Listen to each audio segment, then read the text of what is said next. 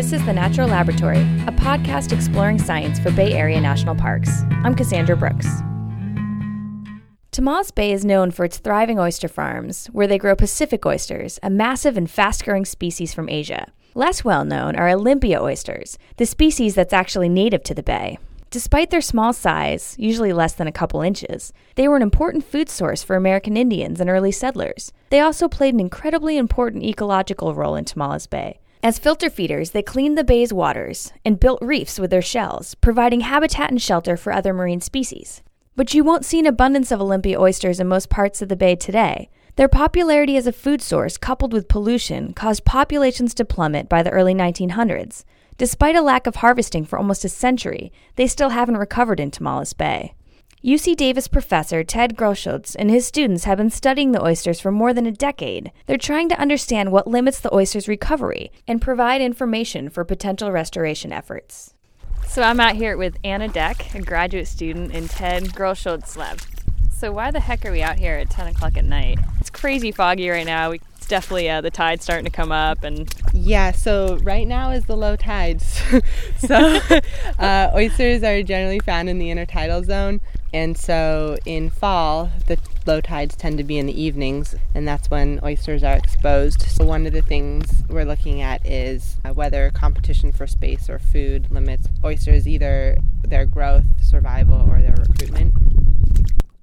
Hi, I'm Ted Grosschutz. I'm a professor at UC Davis. I was hoping you could describe what Tomales Bay looked like a few hundred years ago, and then maybe describe how it looked 100 years ago, and then describe what it looks like today.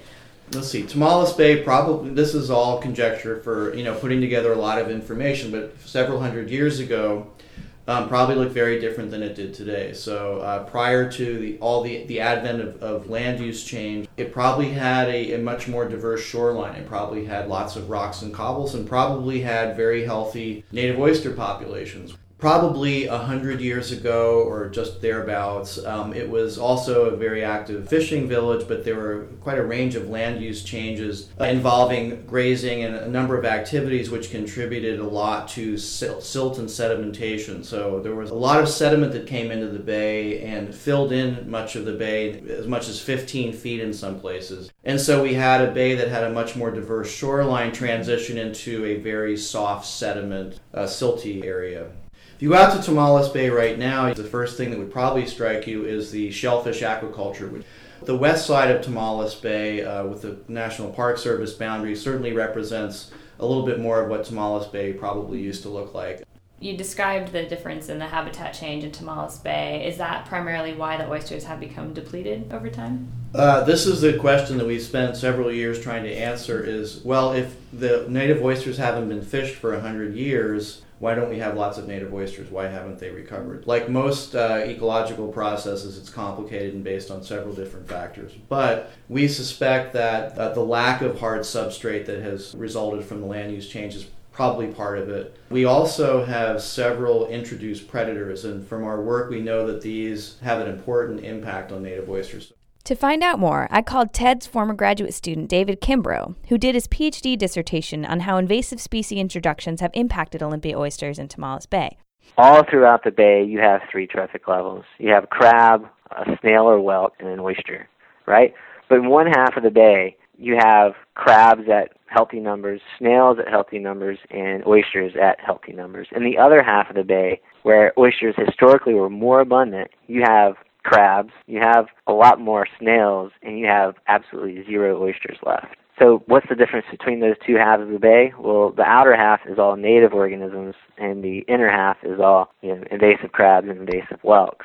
It's like in the outer half, it's like the native crab and the native snail or whelk have sort of spent a long time around each other. So the native crab knows what to do when it comes across a whelk. It can easily crack its shell open and consume it. At the same time, the native snail knows what to do when it senses the native crab. It gets the heck out of the way. It sort of migrates higher up into the shore and eats barnacles. In contrast, the invasive whelk in its source population in Long Island Sound, it wasn't around big bad crab predators. So it hasn't been selected to sort of have this, I better watch out for crabs.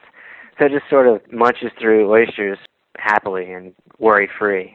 And at the same time, the European green crab, it's just like a generalist predator. It eats everything, and as a result, it's not a whelk specialist, and so it has a hard time cracking open these large snails. And so while it can eat a couple of these snails, it can't mow through them like the native crab does. I did notice before I left was that there's a new whelk, a Japanese whelk, and these dynamics that I've told you about, they just might completely change in the next year or two if the Japanese oyster drill numbers become more of an important factor.